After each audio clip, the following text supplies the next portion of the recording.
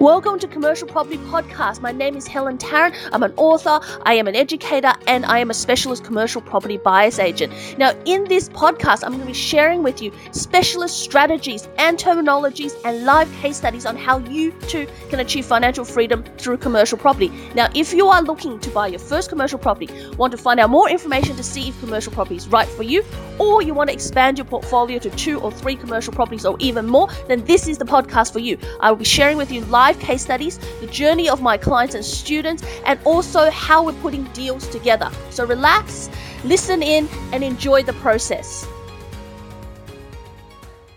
Welcome to this episode. You're going to learn all about the unfair advantage that you get with commercial property as it relates to outgoings. What are outgoings? And what do you need to be aware of? What do you do before going to contract on a commercial property? So listen in as Helen tells you all about it. Hello, welcome everyone. I have Helen Tarrant here with me, a commercial property cash flow expert for Australian property. Welcome, Helen. Thanks for joining me. Thank you.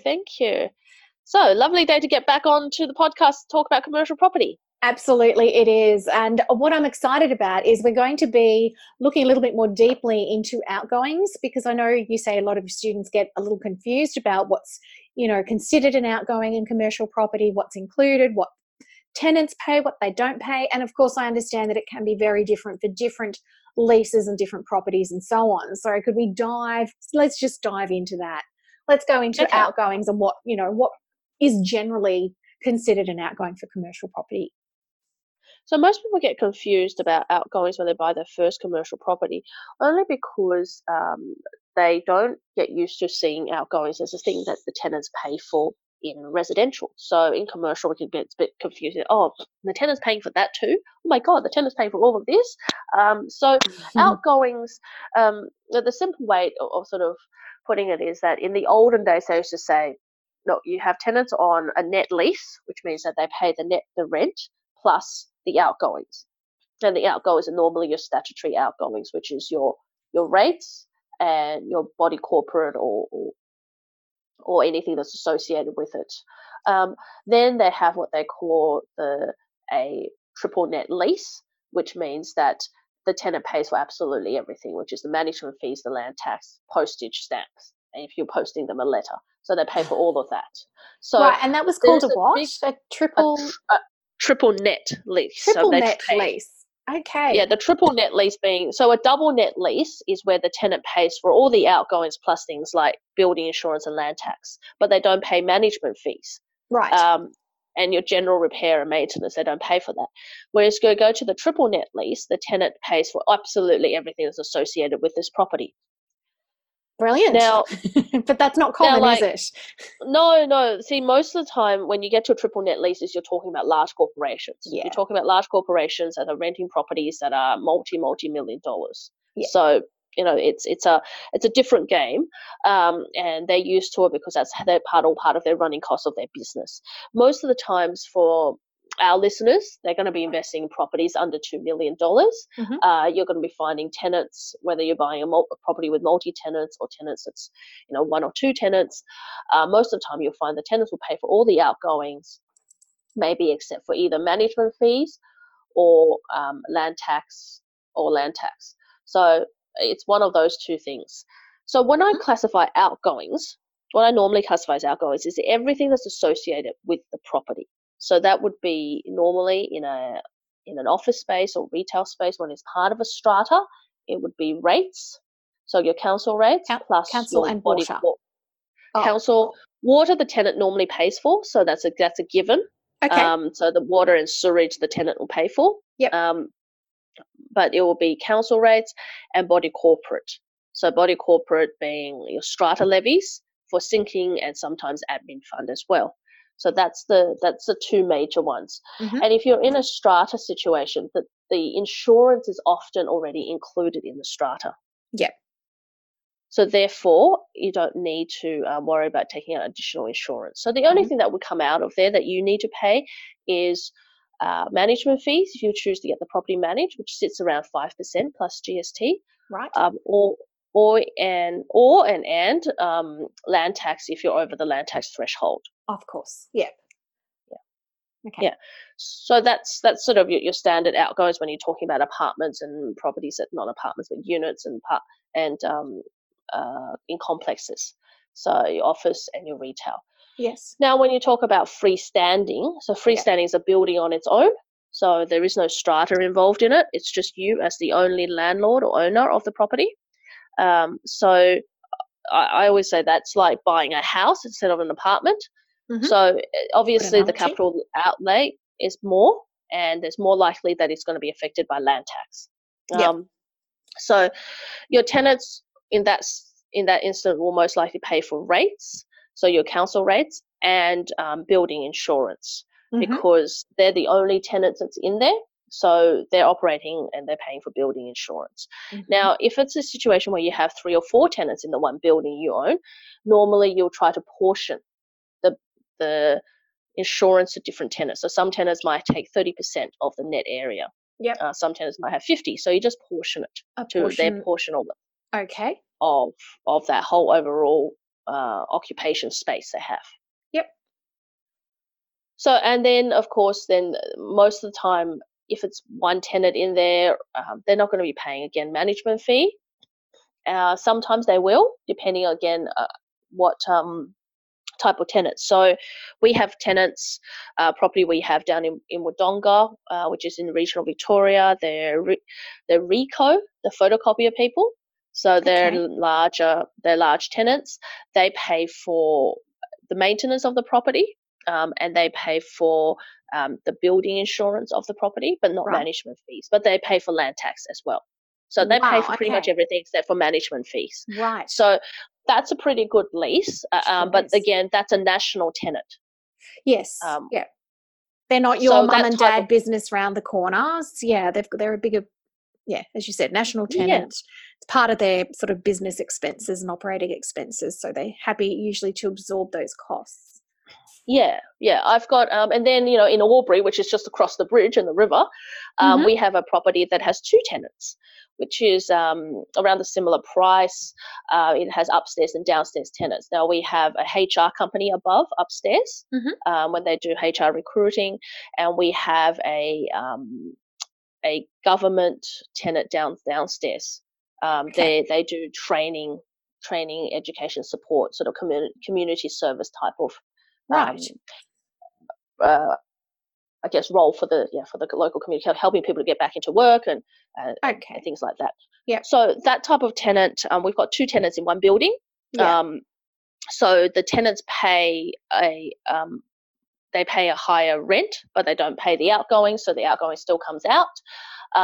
They don't pay for management fees or the land tax in that. So it's a totally different type of property in terms of the tenants that's in there. Mm-hmm. It's still freestanding, so it's the same as the one that we had in Wodonga, but it has, because of the 2 tenancies, the outgoings are different, and what your tenants pay are different. Yeah, and so you've included that as a gross net rental for those tenants, a higher gross rental, so that you just deduct the outgoings. Yep. Yeah, that's right. And recently one of our students bought a medical centre in Euroa, which is regional Victoria. Yes. And the medical centre lease had that the tenant paid for, and this is a freestanding building, like most medical centres are freestanding. Yep. The tenant pays for they pay for rates, water and sewage, but they don't pay for building insurance. Okay. Yeah. Whereas in the same building they had pathology in there as well. The pathology lease looks different to them because pathology is more of a national company. Yeah. So the pathology lease, the tenant pays for 100% of all outgoings that can be isolated to that tenant. Mm-hmm. So because it's a separate lease, you can charge that tenant management fees, you can charge them land tax, you can charge them, land tax is not applicable to this property, but you can charge them land tax for their portion, if you can sort of work out what their portion is. Apportion it, yeah, of course. Yep, and they'll pay for they'll pay for building insurance or part of the building insurance, because they occupy 25% of the premise, so they'll pay for 25% of the building insurance. Brilliant. Okay. Yep. So that's really So interesting, isn't it? Mix of tenants, different leases, and the leases are dictating what what's gone into what the tenants will pay and what they won't pay in terms of outgoings. yeah, absolutely. And so outgoings, it's really when you're doing your research and looking at your first commercial property, it can be confusing what you need to get, what you don't need to get. One of the things that people always ask me is landlord insurance. Now, landlord insurance doesn't exist in commercial property. Mm. There's no such thing as landlord insurance, but there is a uh, there is what you call loss of rent insurance, and most people don't get that out. But if you wanted to, you can always get something like that. That's the most similar to Mm-hmm. landlord insurance, but that is an outgoing that you chose to get, so it's not something you could pass on to your tenant. It's something No. that you get as an additional security. Yeah. It's completely Yeah. unrelated to the tenant and the operation of their business. Yes. Just for you as a landlord. Yep, makes sense. Yeah. Okay. Okay. So that sort of covers up mostly what outgoings are. But the main thing is when you first start out is to define what they are and work out reading through the lease. So there's only two sections in the lease where you need to look at for outgoings, and I always look at them no matter what lease I get. And that is looking at firstly the definition of the outgoings. So Okay. you go to the definition section, which is at the front of a lease. Mm-hmm. And it's going to spell out what they consider an outgoing as per the lease. Okay. So it usually itemizes it, or it gives you a blurb about what they consider as an outgoing that can be charged on the lease. Okay.